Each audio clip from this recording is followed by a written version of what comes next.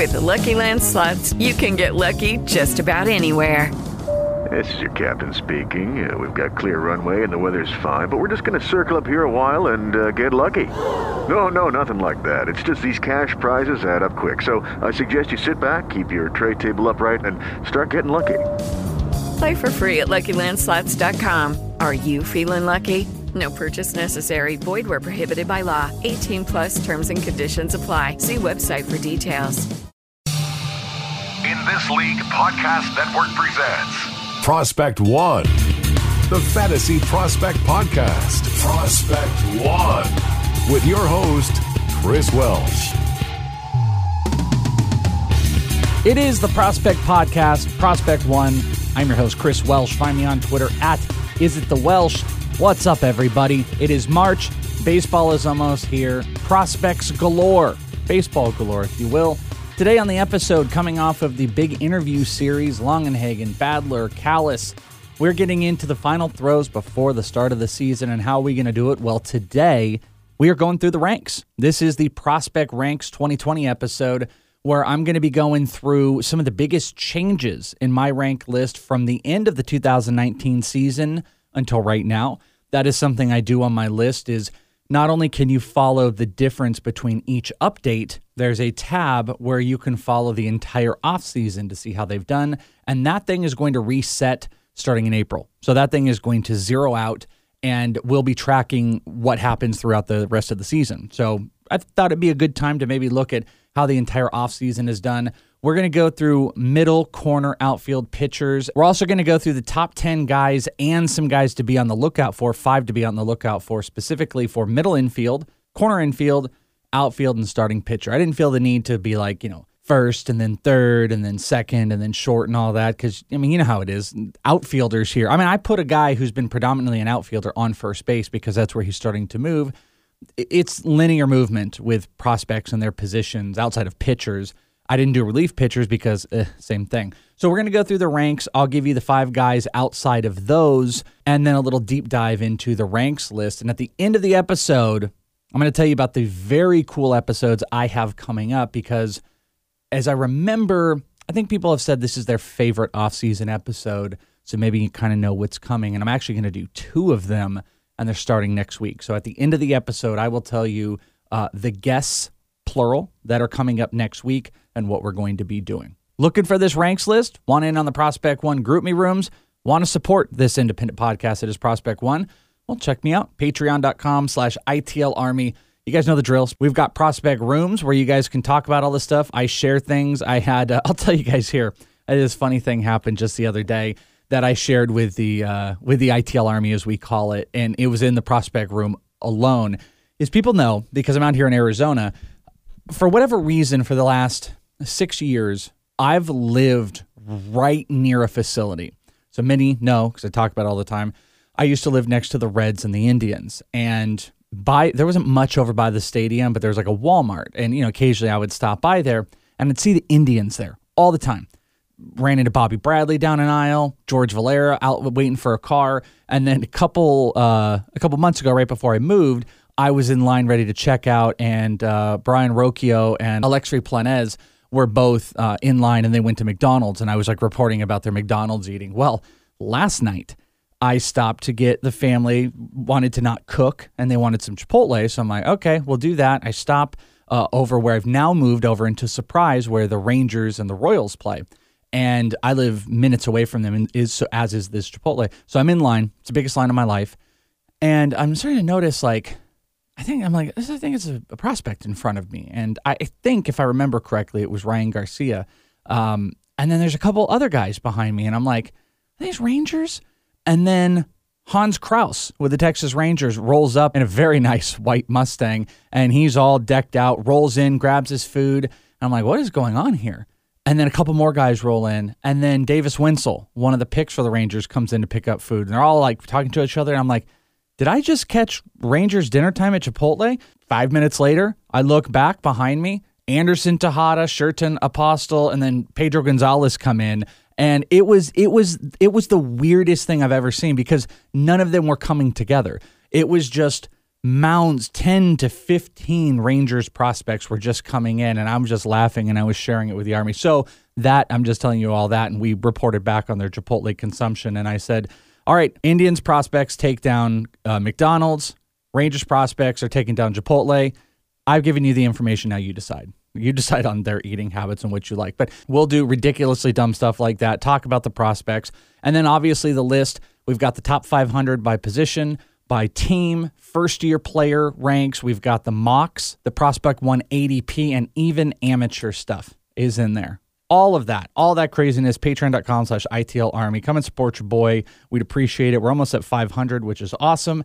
And all season long, I'll be updating this prospect list, which what's very exciting is this coming week, next week, is the start of the minor league games for the minor league. So what you're going to see is you're going to probably, maybe Monday, I would expect, you're going to start seeing teams cutting down their rosters, and you're going to see so-and-so sent to minor league camp. You might see Julio Rodriguez. You're going to see some big names that are going to happen. Well, on the 10th is the very first game for the minor leaguers, and it's Indians and the Giants. And I'm going to try to get out there because the low A is going to Cleveland, so potentially you could have a game where George Valera and Marco Luciano are playing together. So I'll be out there, and then throughout, right until the end of March, are these minor league games. So that's going to be some important stuff because all these guys have been, they've been practicing and they've been running through drills, occasionally getting into games. If you saw it, my guy, George Valera, got into a game versus the Diamondbacks, and he rocked a homer to right field. Looked fantastic. Brian Rocchio did the exact same thing. Both of those guys kind of dialing in. Actually, I'm going to talk about a little bit of the spring stuff here in a second. But those guys are going to be locking into the game. So I'm not guaranteed, but I'm probably going to do a mid-March update because there's going to be a lot of stuff. I was just out over at the Diamondbacks facility, and they were running a simulated game between the organization. And it was fantastic because, there's Christian Robinson, there's Corbin Carroll, there's Alec Thomas, there's Tristan English, and I get to kind of sit and watch all those guys. And, I've talked to Carroll a couple times, and I reported back, which Longenhagen acknowledged the weight loss on Christian Robinson. And I finally got to catch up with Alec Thomas, and you can noticeably see, the dude's gotten a bit bigger. And I asked him about it, and he's like, yeah, I've been kind of working on it. So, he was putting on weight where Christian Robinson was losing it. But we're starting to get into the competitive side of all of these things. We've only been seeing this semi-competitive side, but as you're having the inter-team scrimmages go on, I caught Michael Bush and Cody Hosey the other day. We're going to actually put them into context. And I think that's going to help. It's not the be-all, end-all, but these guys do take it seriously, and they're inter-squad scrimmages, so these guys want to win, and they want to play really hard. That might help. As I see this guy looks better here, this guy's improved this, I'll try to talk to guys where I can. So I will be doing updates as I possibly can. Starting next week with all of those games, I'm looking very, very much forward to it. This weekend, I'm actually going to try to go and catch one of the inner squads with Kansas City to see Bobby Witt. I haven't been able to see Bobby Witt since the start of spring training as I've been going through some of the minor leaguers. So that'll be one I hopefully can report back to you on as I continue my romp through spring training and give you guys all the updates. Speaking of which, I thought one thing that might be a little bit helpful before all the minor league camps start up, and you're going to see some of your favorite players maybe being sent down to minor league camp, and then you're going to wonder, hey, this guy performed so well, or it seemed like he performed so well, because it's a very common thing for any of us is, we go and look and we're like, man, Alec Bohm hitting .444 in 18 at-bats in spring training. He's got 3 RBIs. I think he's only struck out once. He's got 8 hits. I mean, he's looking really... Is he going to break camp? No, probably not. I mean, very, very few spots are really, truly open to a lot of these minor league guys. But what it does do when they have the good performances is it can help in the establishment of when a team is ready for them to jump up with one of these players and bring these guys up. So I know we get excited about, Mackenzie Gore or Dylan Carlson or any of those guys, but I think the likelihood is relatively low. I mean, even at this point with the White Sox and Nick Madrigal, who Nick Madrigal, by the way, I caught last week, and I got to talk to him just for a tiny minute. He's another one of those guys where he's such a small frame. He's gotten a bit thicker. He's a thicker guy, which was a little bit surprising because he has a beautiful swing, one of the best batters I've seen in baseball. But, he's obviously tinier, is what kind of turns people off. he's actually transformed his body a little bit like New Mexico State's Nick Gonzalez, who I've talked about. Like he's got he widened out, added muscle, which is going to be good for future power. But even Nick isn't getting into games like at a crazy degree. And Lori Garcia, he's looked pretty good. He made an amazing defensive play when I was out there. So, as good as those guys are, there's not a ton even they're going to be able to do. But I figured let's talk about some of the big performances in spring training that might, kind of get you guys excited. And Dylan Carlson is actually at the top when I go and check out and sort by hits in spring training. Dylan Carlson, as of coming into Friday, so just warning, this could change.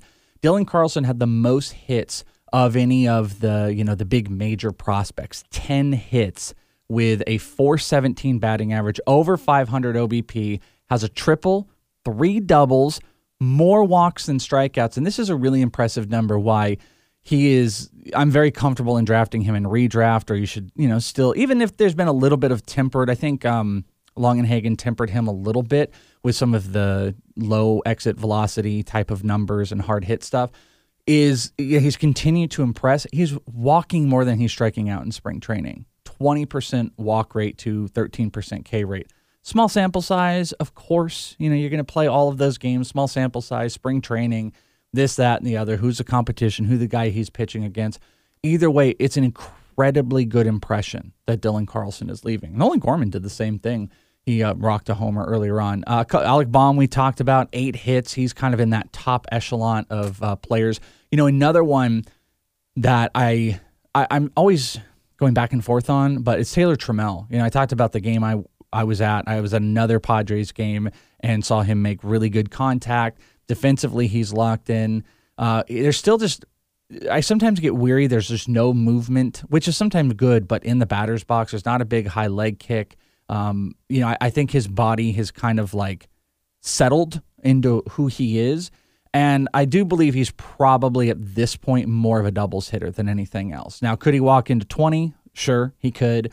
I'm not sure he's going to, but I do think he can be a high batting average player. So, you might be looking at like a 15-15 guy, but high batting average and maybe future like number 2 or leadoff hitter for a team. And he's had a really good spring at 22 years old. He's been with the Major League camp with the Padres. He's got 8 hits in 21 at-bats. He's hitting .381. Been a little strikeout heavy. 7 strikeouts in those 21 at-bats. That's not the best thing, but that's transforming your game a little bit. And 3 doubles on top of it. In the power department, this one, it makes me laugh, and I might have to eat crow on it, and I'm totally like willing to eat that crow if you need me to. But remember when I was like talking with Ben Badler about Jose Garcia, how much I was like, I don't know, I'm not sure. He's having a great spring training. He leads the minor league players, the prospects, if you will, prospect-eligible players in spring training in homers. At 21 years old, he's hit 3 homers and 15 at-bats, 18 plate appearances exactly. He's got a stolen base. He's only struck out once, also only walked once. He is one of those unique players. He has a higher batting average than OBP, though. And, to the credit, you got to eat it a little bit. The home run power was something that was kind of the biggest part of my question. I also do question, like, how good of solid contact he'll continue to make like a major league level. Like, will he be a high batting average guy? But so far, he's living up to some of this like created hype that happened over the offseason.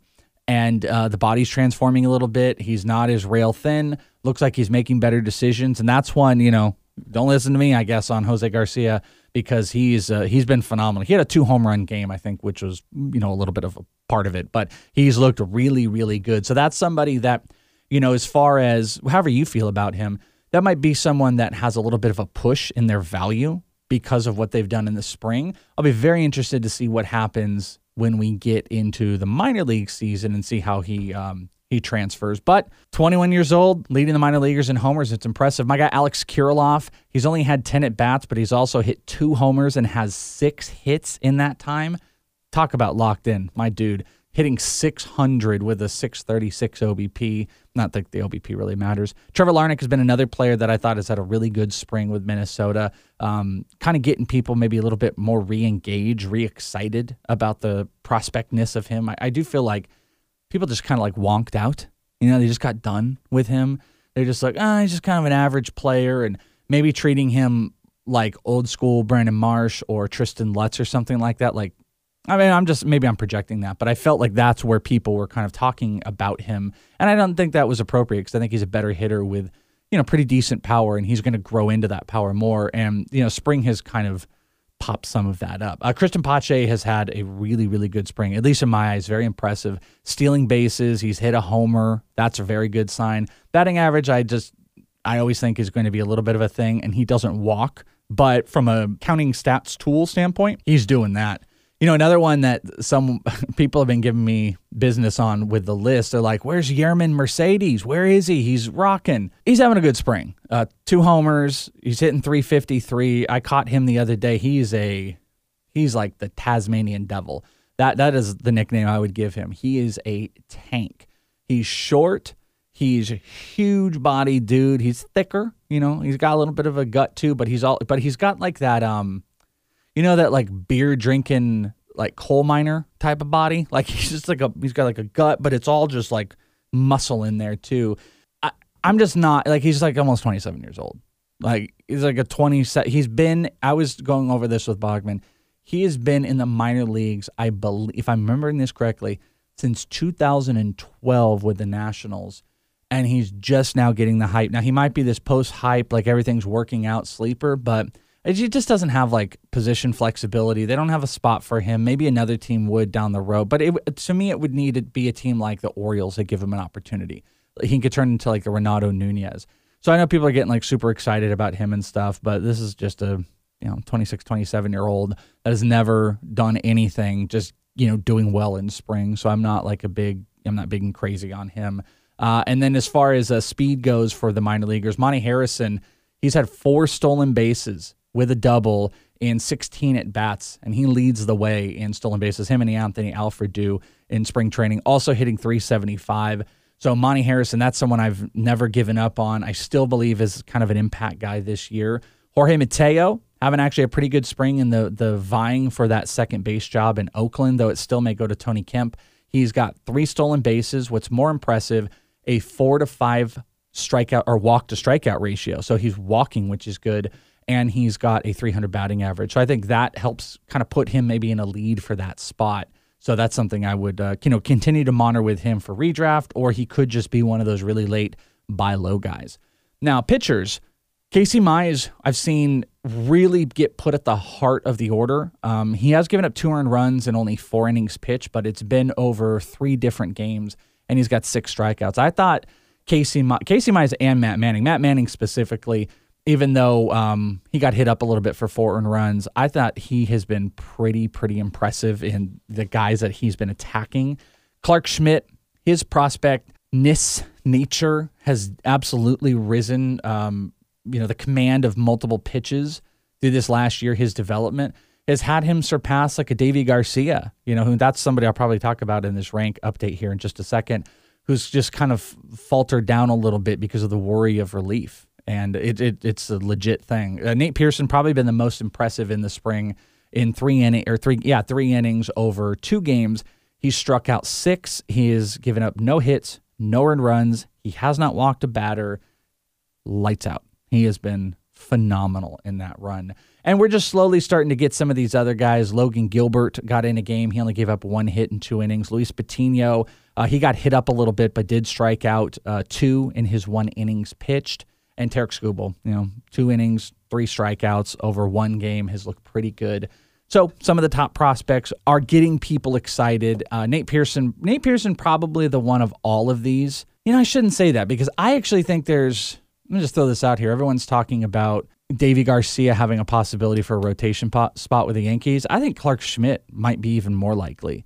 At the end of the day, I think Jonathan Loaisiga would be the guy that gets the 5th spot, but I think Clark Schmidt is actually pretty close. So Schmidt, Pearson, those would be some guys I would be banking on. Schmidt could be one of those players that you could maybe still potentially buy low on, as well as maybe a Daniel Lynch with the Royals. There might be a rotation spot available for him. Brady Singer has gotten into 3 games. They've been testing him, but he's also walked 3, given up 3 earned runs. He's been okay, but a 7 ERA and his whip's over 2. So, spring training, take it for what it is. There's been some impressive performances both on the hitting and the pitching side. And there's some, there's going to be a shocker or two of player that they're just going to break through. It's just going to happen, and we will not have expected it. And they might break camp, and there'll be some early April guys, and the players that look maybe most likely are like the Nate Pearsons and the Dylan Carlsons, and maybe we'll be shocked by an Alec Baum some point soon. But it's fun to monitor these. But for me, once we get this competition of the minor league spring trainings going on, where these guys are really battling it out because we're waiting on league assignments and stuff, and this also might give you insight. I'll be able to tell you where guys might be heading because the organizations put the players with a quote affiliate.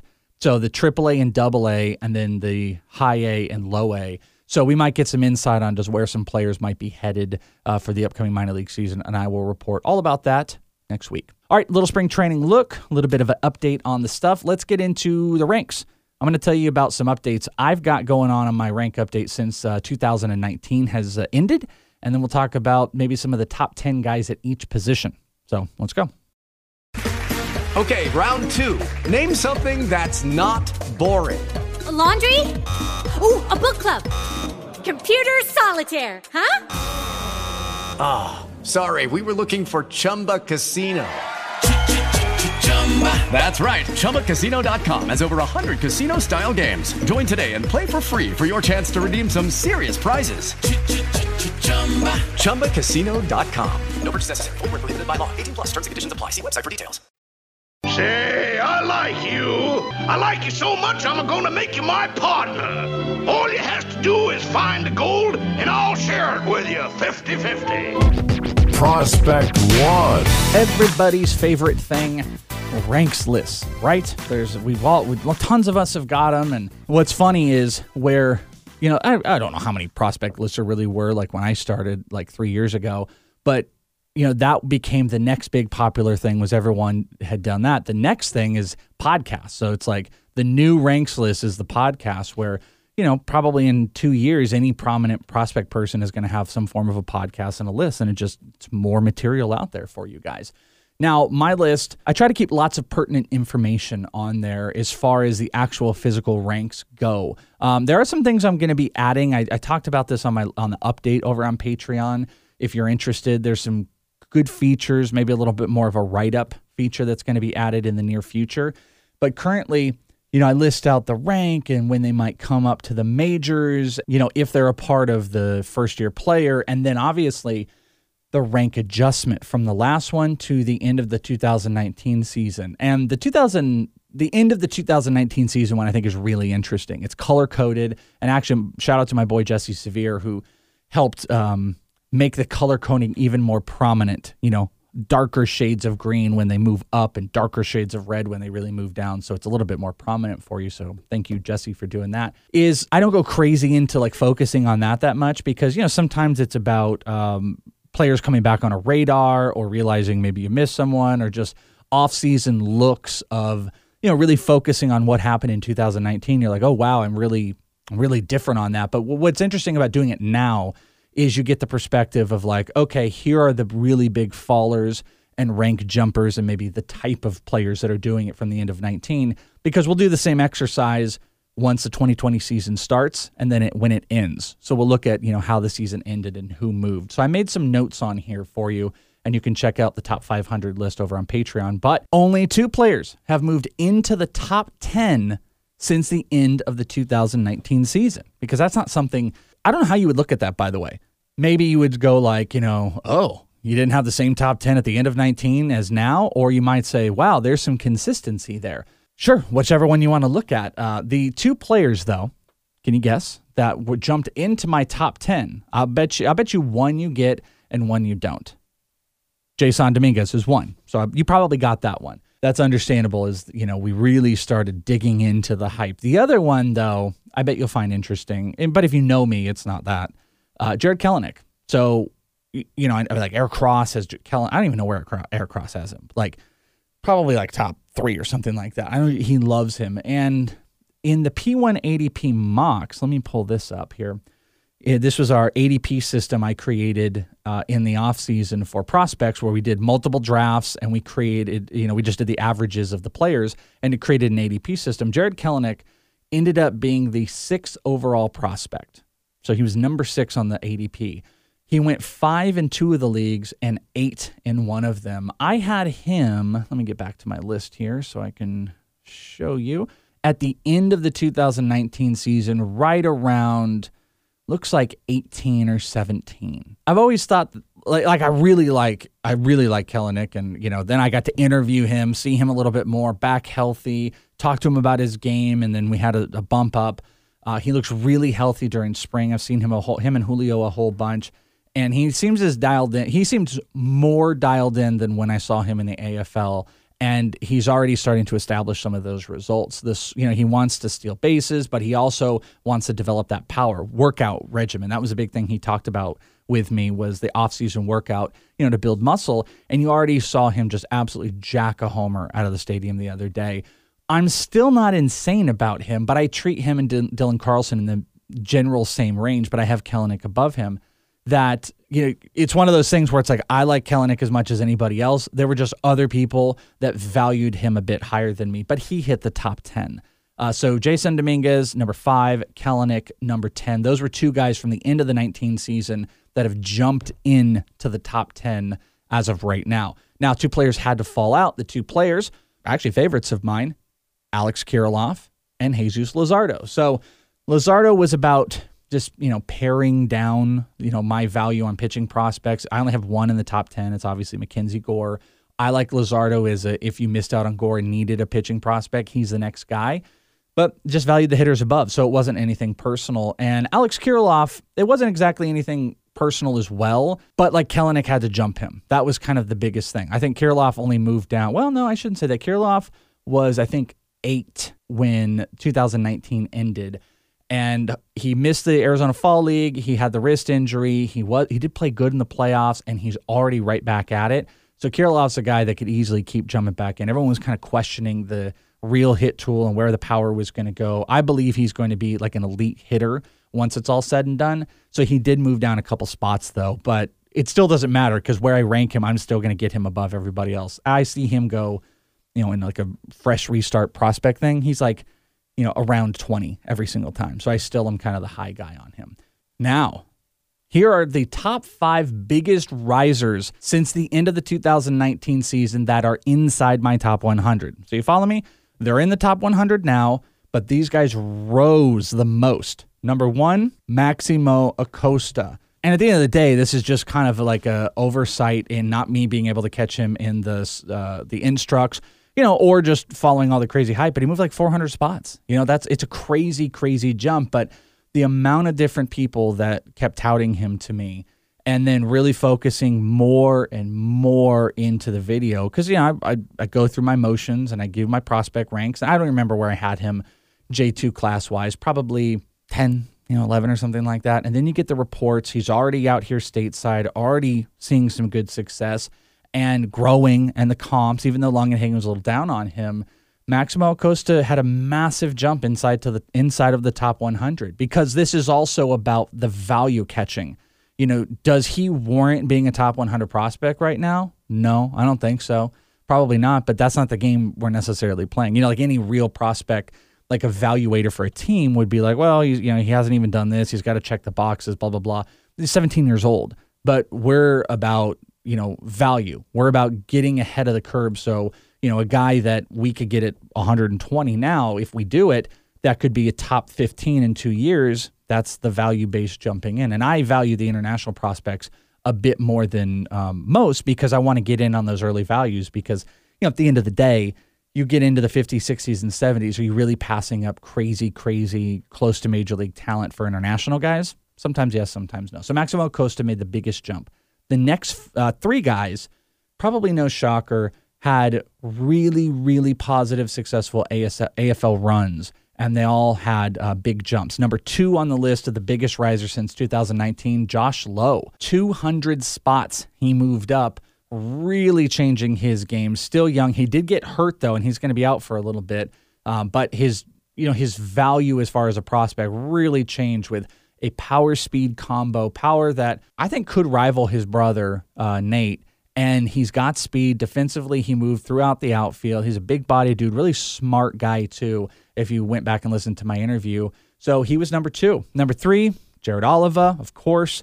Jared Oliva was a huge surprise to me. And not only is he an elite base stealer, a good defender, but he was like a big body dude who I think is going to develop power. So he moved 139 spots in the ranks. Number 2, Brandon Marsh. He was right in that 100 range, and the swing changes he made, really focusing back up on exit velocity and launching the ball, were very well received in the AFL. Good results. Athletically looks locked in. And, more and more I focus in on him, it's hard to ignore like the good player that he can be. And there's some stuff going around. I don't remember who tweeted it, and I wish I could. There was a tweet going around from some writers that had said there are some scouts that like Brandon Marsh over Joe Adell. So I don't know who those people are, but that's how big Brandon Marsh has gotten to at this point. And then the last one, 75 spots up, was Luis Matos. Luis Matos has jumped into the top 100. All the bat speed in the world, very far away, probably going to stay out here in the AFL, and I'll be able to even give you more locked-in reports as, 25% of this, or maybe even more, our guys will get into that just very low, small sample sizes, guys that do awesome in the DSL and, have one really good trait that we get excited about. They move up in ranks because, we're following the trends. I sometimes think that's a little bit where Luis Matos is, where he, I don't think people even consider Jairo Palmares or Matos in the same category anymore, and I think that's incorrect because Palmares I don't think he's sexy like Matos might have, but I think he's a complete player, and I think he's a guy that could hit to the majors. So those are 5 guys that made the big jump from the end of the 2019 season to right now. All right, how about we talk about some fallers? Now, I changed the parameters a little bit. Top 200 players that were the biggest fallers. So these guys have to be inside my top 200, and they had the biggest fall. There is not a player that dropped 100 spots. There's no player that dropped 100 spots that's in my top 200, so there wasn't some massive fall off. I could tell you there might be a guy if, they could be down in like the 350s that might have been in the top 200. I'm not sure. I'd have to go look. But these are guys that are inside my top 200 were the biggest fallers. And the top 2 actually share the exact spot drop. And it is Keibert Ruiz with the Dodgers and Bayron Lora, outfield international prospect with Texas. Keibert just leveled out. I think in the Prospects 480 mock with Eric Cross, people cited one thing that I got one of the biggest deals because I'm downish on Ruiz, A, because he's a catching prospect, B, he hasn't shown high-end ability for power, C, he's also kind of leveled out as his batting average is gone, but I even took him because I haven't murdered his value outside of my top 200. I got him at 260 or something in the Prospects 480 mock that he did. But you just have to acknowledge the catching prospects in general for me have muted value. If they're close to the majors, I think you start to maybe change. If they show elite power or any really elite offensive tool, okay, now we're talking. Joey Bart, elite power with potentially elite batting average. Dalton Varsho, the guy's still catching, and he stole 20 bases. Okay, Sean Murphy, same thing, lower version of Joey Bart, hitting power and already at the majors. Keibert Ruiz is kind of stunted a little bit. Will Smith jumped over him. I don't see where the spot is. He hasn't shown high-end ability on really any front since that 1 year where he just hit the absolute crap out of the ball as far as batting average goes. So he's just lost value. And Bayron Lora, it was interesting talking to Longenhagen about how I think he said he preferred Lora to Acosta. And at this moment, I don't because Bayron Lora, from some of the video I saw, I think it was Jason Panini that had shared it, who is now with the Twins. And I just saw the other day, shout out to Jason. I saw him over at the White Sox game wearing his nice Minnesota Twins tag, and we talked for a little bit, that Bayron Lora looks really big for his age, too big. How is that going to work out? Maybe he's going to thin out, and he probably will. If he does, there's still big power in there. So I see why maybe Longenhagen would like him a little bit more. But he was going crazy, and I'm not as crazy about him. So he started to drop throughout the offseason where Eric Pena passed him. Acosta ended up passing. I'd already had, I think, Eric Pena and Luis Rodriguez above him, but I just tapered back on him. The next 3 droppers, they are all pitchers, and 2 of them have closer sights to being relief. Brusdar Graterol dropped out of my top 100. He dropped 65 spots because he legit looks like we are going relief. I mean, maybe the Dodgers are going to surprise us and they are going to hardcore develop him as a starting pitcher. I just don't think so. I don't think they need to with their pitching prospects. And I think he can help them sooner rather than later in the bullpen. And we already know how they deal with pitching prospects. So his value goes down to me. Brady Singer was actually, this is an interesting one of the drops. He's not he's kind of an unintentional one. Like I'm not necessarily like down on Brady Singer. I think he's going to be, I have little doubt in my mind he's going to be in a rotation with the Royals in the next 18 months. I think he will be, and I think he'll be fine. I just don't know. I don't know if he's going to be elite. Like Brady Singer's starting to feel a little bit more like Kyle Wright than he is like Logan Gilbert or Dustin May or something like that. Like he's got solid offerings. I'm not sure if any of them are plus anymore. Command is fine, but this wasn't like I hate Brady Singer and he fell. He just incrementally just kind of kept going down. And then Davy Garcia, 60 spots. I'm more and more worried, about the relief with him. He could get the opportunity as a starting pitcher. There's a bias to his size, of course. The more and more I've talked to people, the more and more it sounds like relief is kind of in the cards for the future. And they have so many pitching prospects. It doesn't seem very likely. So he's got good stuff. So he just dropped down a little bit outside the top 100, but he was the 5th biggest dropper inside my top 200 since the end of 2019. So that is a look at some of the intertwinings of my top 500 list. So let's look at some actual top 10 at middle infield, corner, outfield, and starting pitcher. We're not going to go too crazy into it, but we'll kind of blow through some names. I'll give you a few notes and even some players to be on the lookout for. With the Lucky Land Slots, you can get lucky just about anywhere. This is your captain speaking. We've got clear runway and the weather's fine, but we're just going to circle up here a while and get lucky. No, nothing like that. It's just these cash prizes add up quick. So I suggest you sit back, keep your tray table upright, and start getting lucky. Play for free at LuckyLandSlots.com. Are you feeling lucky? No purchase necessary. Void where prohibited by law. 18 plus terms and conditions apply. See website for details.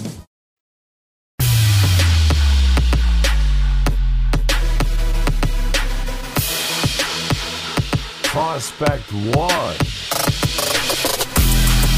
Top 10 middle infielders on the Prospect 1 top 500 list. This can be a shortstop. This could be a second baseman.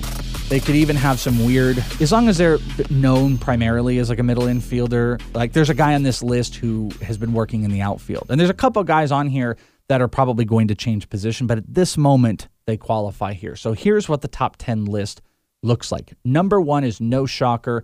It's Wander Franco. Of course it is. Wander had some hello to the big leagues experience in spring training by getting changed up by Steven Strasburg, but it's really good to see him out there. Of course, there's no worries or anything like that. Still locked into Wander Franco. He's easily the number 1, and he's in a tier of his own. Number 2 is Gavin Lux, who I finally got to see in person 2 weeks ago with Bogman when the Dodgers were playing. You got to love his approach. He didn't really make great contact. I'm trying to remember who was he up against. I'm completely forgetting the pitcher that the Diamondbacks sent out. It was somebody half decent, and they were giving him fits. They're really, really giving him fits. I'm very interested to see how the batter's eye develops because I think that's a really big key for him because he's got a really good approach. His hands are solid, uppercut, power. He's got all the stuff, but he still doesn't look like he's seeing the ball great. Like, the jump from AAA pitchers to major league pitchers is quite a thing. And Gavin Lux, to me, is one of those players that's really felt it more than some others. So I'm not sure if I'm like team Gavin Lux will be Fernando Tatis Jr. this year as far as, how he dominates the league. But he's still at the top of this list, and he's the number 2 on the middle infielder for me. Number 3, Marco Luciano, because I still believe, but that is a player that could move off as shortstop. The power is elite. The hit tool was pretty dominant, big athletic guy. He can also get on base. It'll be really, really interesting to see how he develops outside of the AZL this year. Watch it. Like, I have my firm belief on the type of athlete, the kind of star he's going to be, what his power is going to look like. I mean, I just saw him crush some balls out here, and there's some video on my Twitter that has made me feel that he's an elite prospect. But I'm very interested, like I just talked about with Gavin Lux, to see what the jump does to him this year. That's something to monitor. Might be a buy low. Royce Lewis is number 4. He could be an outfielder. He's one of those guys I mentioned in the AFL. He worked out there. he's living up to, which feels great for any of us that became huge, big Royce Lewis believers. You know, I didn't want to come off of him at the end of 2019, even though he was horrid. And then I talked to him in the AFL, saw him in the AFL, and I stood by it. And he's continuing to build on that, and he's looking really good. Bobby Witt, he is number 5 because, again, I believe in the tools regardless of the results. Number 6 is C.J. Abrams. This might be another one of those guys that's not a middle infielder, but, you know, an amazing AZL last year. Buxton speed, power will probably be there. He might be a Starling Marte type of guy, actually, into the future. That might be maybe a good comp for him if he moves to the outfield. Carter Kieboom is number 7. He could be playing third base this year for the Nationals. Nico Horner, I've got at number 8. That might not be a guy that people have in their top 10. Vidal Brujan is number 9. Could be a center fielder as well. He was asked in the AFL, you know, where if you didn't play second base would you be comfortable? And he said, anywhere up the middle. So short, second, center field. He just wants to play up the middle. I still don't have a crazy belief in his power like some do, but he's going to be an elite base stealer. Maybe a little bit higher of a Malik Smith. I mean, he could be like a Malik Smith type of guy, maybe a few more homers, but we'll see. He might surprise. He's got that beautiful helicopter swing, and he can make some contact. And then number 10, I almost considered not putting him on here, was Noelvi Marte and putting somebody else. He could change positions. I've now caught Noelvi twice, only a little bit of a scrimmage. The body is already advanced. Also, his English is really freaking good. It reminds me of what Julio did. And I'm not sure that the power is going to live up to where, you know, the Julio level was, but he's already a top 10 middle infield prospect regardless. We'll have to watch if he moves off, but he comes in at the top 10 in value. And I do have some parameters on this next range. So I'm going to give you guys that are kind of the 5 to watch at the middle infield or corner, whatever. My parameters are this. I won't put first-year player draft guys on here. Because, and I'm not necessarily just following the ranks, because I want to give you some other names. Because obviously, you know, in the outfield, I've got Blade high. So I decided to do that. So that was my only little parameter here of players that have had some real seasoning behind them. Not half of a season, you know, whether it was DSL or whether it was, you know, coming out of college. So I wanted a little bit more of a runway of the players that I dictate to you. So number 1 on the middle infield prospects to watch, how about Jeter Downs? This guy, I actually really teeter between Downs and Marte. Like, I mean, because you guys know I love Jeter Downs, and what a year he had last year that got everybody else to fall in love. You know, this is just one of those. I always talk about this for. Yes, I'll have a Nick Prado, which doesn't work, and I just spout out. I'll also have my Jeter Downs, which I've been spouting for 3 years. And now everybody got to see the tools click. Boom, click. And they clicked to 24 homers, 24 stolen bases, and he's now in Boston.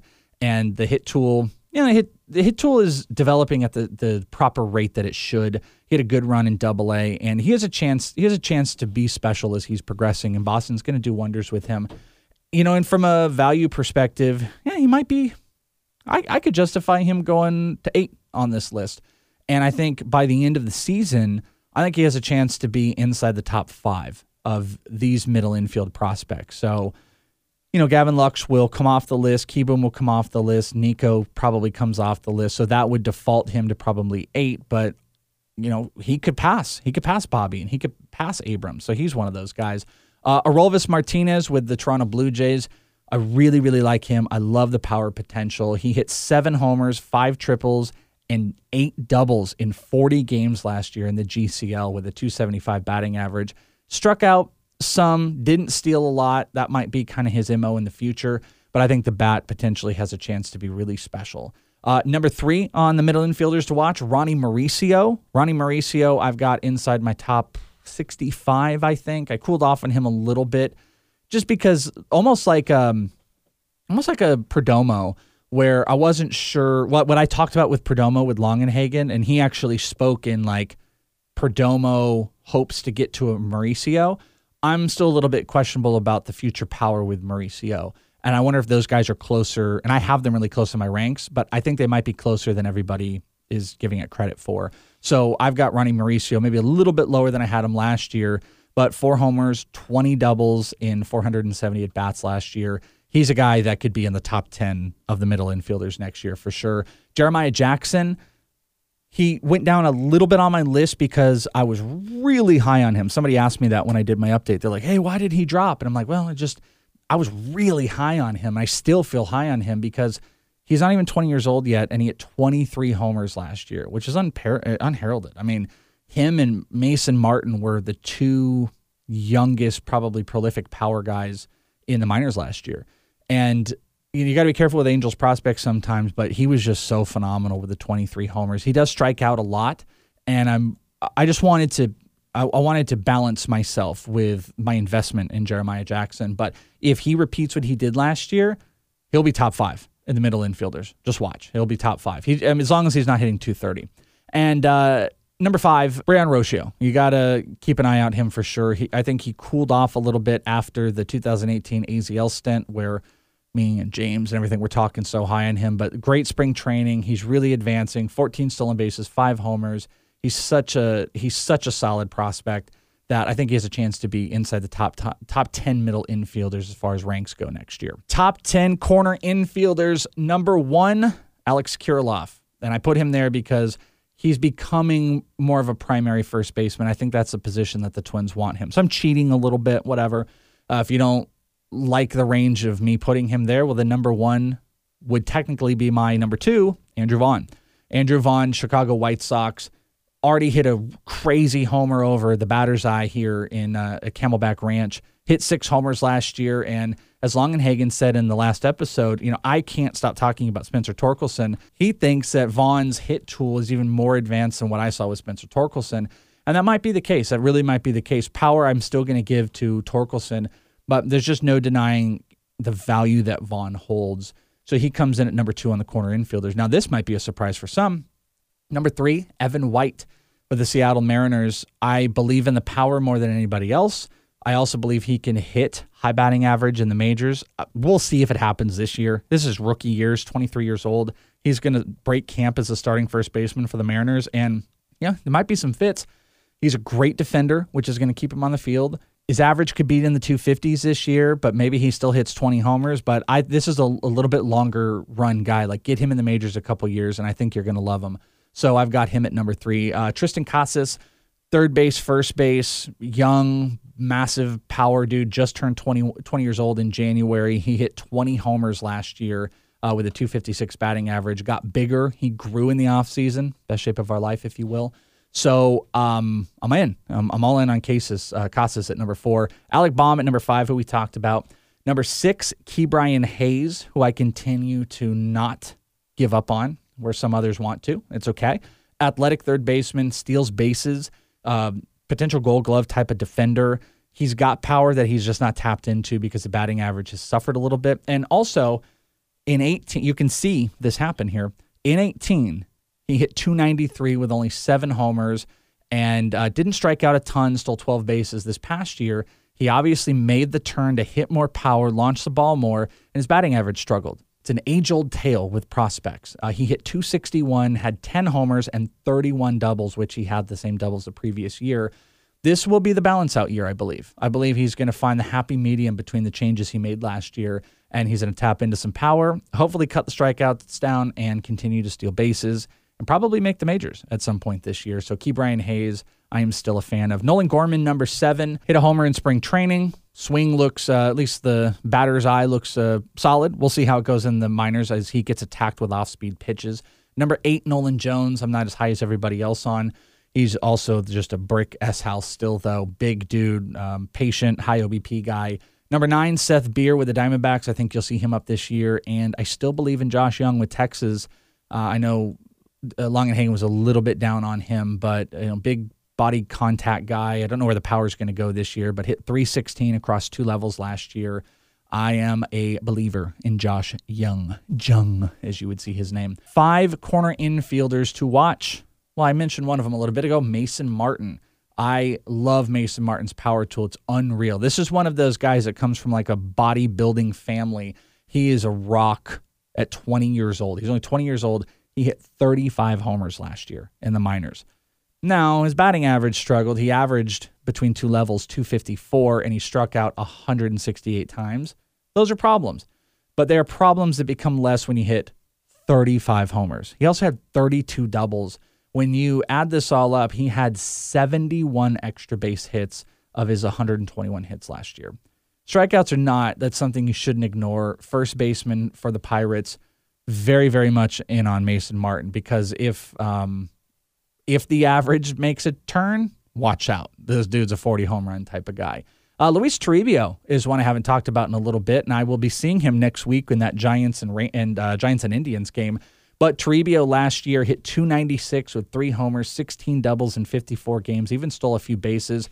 Great OBP, 433. And he actually reminded me of like an old school Adrian Beltre. Like he's kind of a big body dude, doesn't get enough of the attention because of, Matos and Luciano and Hunter Bishop and whatnot. But Toribio, really, really interesting third base prospect who was right there, with the power with Luciano last year. So look out for him. Michael Busch is someone I've made a little bit of a turn in kind of my initial feelings. Like I initially was lumping Busch and Strumpf kind of together as utility players. I still believe that about Strumpf, but I've turned a bit because of some of the reports I got on Busch's power. Was able to see him in the inter scrimmage squad game, and there was a sound coming off of his bat. Second base prospect for the Dodgers. He hit no homers last year, only had 24 at-bats as far as his 2 levels, and then he spent some time in the AFL as well.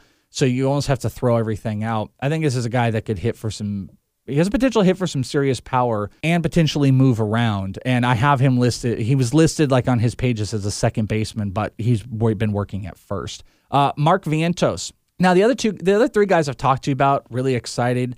I'd say like, even though I have them ranked higher, how much are they going to move? Like if Martin hits 290, he's going to be a top 10 on this list. Toribio, all these guys have the potential. Where I'm getting at is these next 2 guys, I feel like they could get a big rocket move if things work out this year. Mark Vientos with the New York Mets. Last year, he only hit 255 with 12 homers, but there is some serious power. Might be the most, after Martin, might be the most prolific power hit guy on this list. And Ryan Velotti with the Colorado Rockies. He's kind of playing all over. I've seen him as a shortstop. Third base might be more likely, so I kind of pigeonholed him in here to talk about him. He hit .303 last year, 12 homers, 10 triples, 27 doubles, even had 24 stolen bases. If that does get moved to third base, like watch out, man, especially if the batting average keeps going. These 5 could all be guys we're talking about inside the top 10 of corner infielders next year. Let's go to outfield, starting with Joe Adell. Boom, you know the story there. I still believe. Number 2, Julio Rodriguez. Pee-wee's word of the day. Number 3, Luis Robert. The 3 guys right there. That is such a tier in its own. If you told me you had to have Robert above everybody, it's hard to argue. I still long-term think the stolen bases might come down a little bit. Don't listen to Eloy Jimenez when he says he's the next Trout. Like, come on, Eloy, let's calm down here. But all 3 of those guys, an elite tier of outfielders. Jason Dominguez, the Martian, at number 4. That is how high we are valuing. And, as I've tried to really take this offseason to prove, there's so much more information that we can put behind Jason Dominguez than prospects previously before and how they're being scouted. And it's an exciting year, and I want to get in on the investment. Now, I'm not going to blame you if you feel hard-pressed who number 5 and 6, I've got Jared Kelenic at 5, Dylan Carlson at 6. If you had to have production earlier, I'm with you. I just think long-term Dominguez can outperform fantasy-wise what Kelenic does. But you know what? Listen, man, if Kelenic keeps going and he hits a high batting average this year, which this is something he's built on, the power, he's going to rock homers out. And if he continues to steal bases, well, then we're talking about Trout light. Like, that's where I think Kelenic could go. So, there's points of me wanting to almost, put Kelenic over Dominguez. So maybe Carlson is like kind of the start of another tier. Number 7, I've got Christian Robinson. Robinson was an interesting conversation with Longenhagen where I told you there's a serious consideration inside the weight loss that he's got, where the effects could come this year. Doesn't mean anyone to come off the talent, but even like Longenhagen said, he might come down a little bit this year. So if I were starting a new draft, I try to get value on Robinson because if he struggles at all this year, just with some of the physical changes and changes to his game of who he is, you might be able to get him on the lower. So he came down to 7. Drew Waters at 8. Riley Green at 9. And I still love Alek Thomas at 10. Alek Thomas, I think, can be a power speed guy. Riley Green, a great hitter. And Drew Waters, kind of the mold of a lot of these players, kind of like Dylan Carlson. Now, technically, the next guy on the list would have been Corbin Carroll, but remember, I'm not putting those first-year player guys on this list. They are exempt from the list, even though I just realized I put Michael Bush on the other one, so I'm cheating on my own game here. 5 guys to watch for the outfield. Trevor Larnach absolutely can be one of those guys. He continues to hit for average. Power's going to be there, and maybe even a major stint at some point here soon. Brandon Marsh, yes, please. Christian Pache, yes, please. Marsh and Pache have the potential for this season to, I would say, jump Larnach. And I think they can. I mean, some people already have Pache like really high. I want to be more cautious about him just because I'm not sure how it's going to translate to the major league level. Like, he could be more like Verdugo. He doesn't pile on the power or the speed, and he's got to hit for average. I mean, he has to hit for high average to be Verdugo at this point. But people really believe that the power and speed is going to just start coming. But he's never accumulated high volumes of either of those counting stats. So I'm just not quite as high as everybody else. But Marsh and Pache could really rocket up into a top 10 outfielder during this season. Alexander Canario, there's a guy I didn't even mention with the Giants. He was even getting some major league run in a game, I believe he got in spring training. 16 homers last year. He's getting the big old major push with the Giants. And then Jared Oliva, who we've talked about. He is definitely a guy that if things click, he could be at the major leagues this year, and we could be kind of viewing near the top 10 of fantasy outfielders. That leaves us with one ranked list left. That is the pitchers. Number 1, Mackenzie Gore. Of course, I've got him there. Someone asked me, do I think he'll break camp? I think it was my boy Derek asked me, and I said, no, I don't believe he'll break camp. Though I would not put it past the Padres, because it's what they did. They did it with Paddock. But I don't believe so. But he could be up by May. They are giving him the push. He's going to contribute. I would be shocked if he didn't contribute this year. He is one of the more advanced high school pitching prospects I've ever seen. And when he gets up, everyone's going to fall in love. Number 2, Jesus Luzardo. He is in the rotation for the Indians. And it's hard to deny what a smart and just complete pitcher he is from top to bottom. I mean, I look at this list, he is the most complete pitcher of anybody. Like, I think Gore's got a little bit better stuff, and I think he's got the most devastating pitch in that curveball, but Luzardo's the most complete guy. Now, Whitley, who comes in at number 3, who I haven't given up on, he has some of the best pure stuff, but the command is still a mess. He ran up somebody in spring training. I don't remember who it was, though. Really, really good pitch, kept his shoulder up, was just bombing it into the catcher. So, like really positive look that he's not struggling in spring training for Dusty, and that the Astros need rotation help. So I'm actually very, very optimistic about Whitley.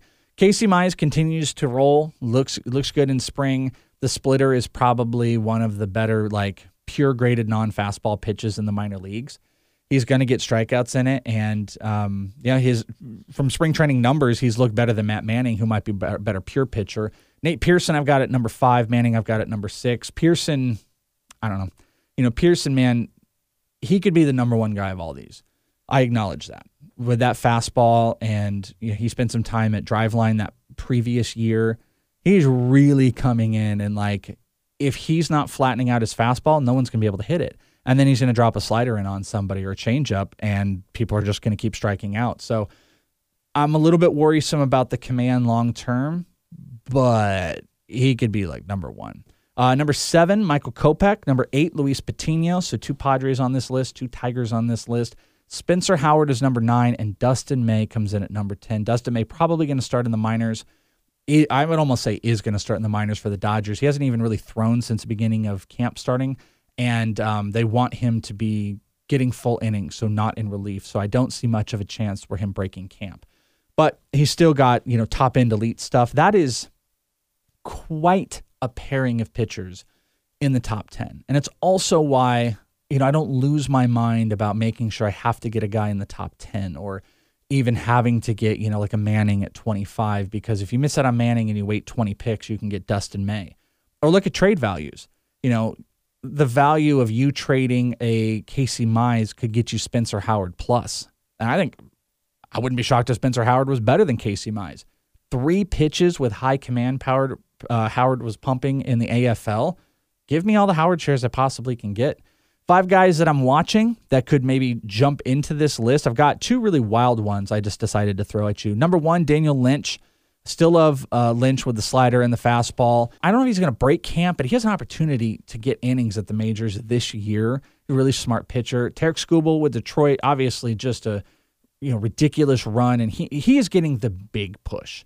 Like this guy's stuff, I mean, I know Emily's talking him up, but there are scouts left and right talking about him being maybe a special, like, quote, special type of a pitcher. So I don't think it's ridiculous to think that 3 Tigers in the top 10 could be possible. Clark Schmidt, who we talked about with the Rangers. Now, here's 2 really off-the-beaten-path ones. Though he eats Chipotle most likely, I'm going to go with Cole Winn. He had 18 starts under his belt last year, 68 innings, 65 strikeouts. He was bit walk-heavy. And this is coming off of some injury, but he's got a big fastball, big curveball, potentially, they're not plus, but like more than serviceable slider changeup and decent control. I think that curveball-fastball combination is going to do some stuff this year. And I think he's a guy, maybe he doesn't get into the top 10, but I think he sniffs the area. I think it's possible that he could be sniffing like inside the top 1. There's so many guys that it's hard to say. So this is almost kind of just me saying, is it going to be a top 10? I don't know, but like he could have a really, really big jump this year. And there's another guy who I believe he had, I don't remember if it was Tommy John or it was a big, massive injury, but he's back to throwing, and I absolutely love him. It's Lenny Torres. It obviously wasn't Tommy. No, it was Tommy John because he last pitched in, it was rookie ball in 2018. He's back. Lenny Torres had only 15 innings in 2018, but had 22 strikeouts and 4 walks. He is something else. Big fastball slider, probably a plus-ish changeup, and he was commanding pitches at I think he was 18 years old at the time. Coming out, obviously you worry about the injury stuff, but I think Lenny Torres is like what everybody sees Simeon Wood Richardson in, and nobody thinks about him because of the injury. So Lenny Torres and Cole Winn are 2 guys that can make massive jumps. Now, you know what's interesting about those guys that I just picked? They might be appropriate for next week's episode, because here's what's going down next week. 2020 breakouts. The episode I probably heard the most about, and people like interviews and people like when me and James talk about stuff, but as far as off-season prep, I decided not to do those big old, team preview things because we talk so much about prospects. I didn't really hear any pushback, but everybody asked me, are you going to do the breakout podcast? Yes, I am. And I think we're going to do 2 of them. So part 1 of the 2020 breakouts next week, 3 guests on, 2 of them on at the same time. We have got Eric Cross is going to be joining me. Me and him are going to talk for a little bit. We're going to get his 2020 breakouts. And then I have got James Anderson and Eddie Almengaer. So we're going to have Fantrax, RotoWire, and Prospects Live all locked into that episode. Eddie, myself, and James are going to go through. And we're also going to be kind of like a little bit of roundtabling, some just random prospect talk, some things that are kicking around. And then we're each going to drop 2 breakout hitters and 2 breakout pitchers for 2020. So this might be, Cole Winn and Lenny Torres would have been 2 perfect pitchers that I just wasted on this episode that I can't use now. But that's what we're going to do. And then I'm going to hopefully be doing a part 2 the following week, and it'll just be with some other great prospect people. So you guys can get a really big look at, the predictions, the breakouts predictions episode where we attach some stuff. And we've had some really good results before. Eddie and Ralph and James, we've thrown out some great stuff. And I'll be excited to hear from you guys. I may even over on Patreon fish for some of your breakout predictions for this coming season and talk about a few of them. So be on the lookout for that. But friendos, that is the rank episode. So I gave you the top 10 corner, middle, outfield starting pitchers, some guys to be on the lookout for, and what some of my rank changes have looked like since the end of 2019, because we're about to start this bad boy up. So you guys want to support Prospect One? Hopefully you dug this episode. You can at patreon.com/ITL Army. You can get the list, all of its fun stuff, and some new potential updates coming in the near future. And we'll be doing twice a month updates starting in April. So that's always fun as we're kind of moving through, giving you new reports on all these guys. Hope you guys have a fantastic weekend. Keep enjoying the baseball, because I know I'm going to. Talk to you guys on Breakouts next week. See you.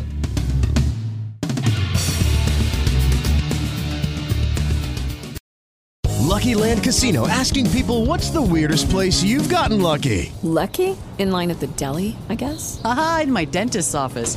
More than once, actually. Do I have to say? Yes, you do. In the car before my kids' PTA meeting. Really? Yes. Excuse me, what's the weirdest place you've gotten lucky? I never win and tell. Well, there you have it. You can get lucky anywhere, playing at LuckyLandSlots.com. Play for free right now. Are you feeling lucky? No purchase necessary. Void where prohibited by law. 18+. Terms and conditions apply. See website for details.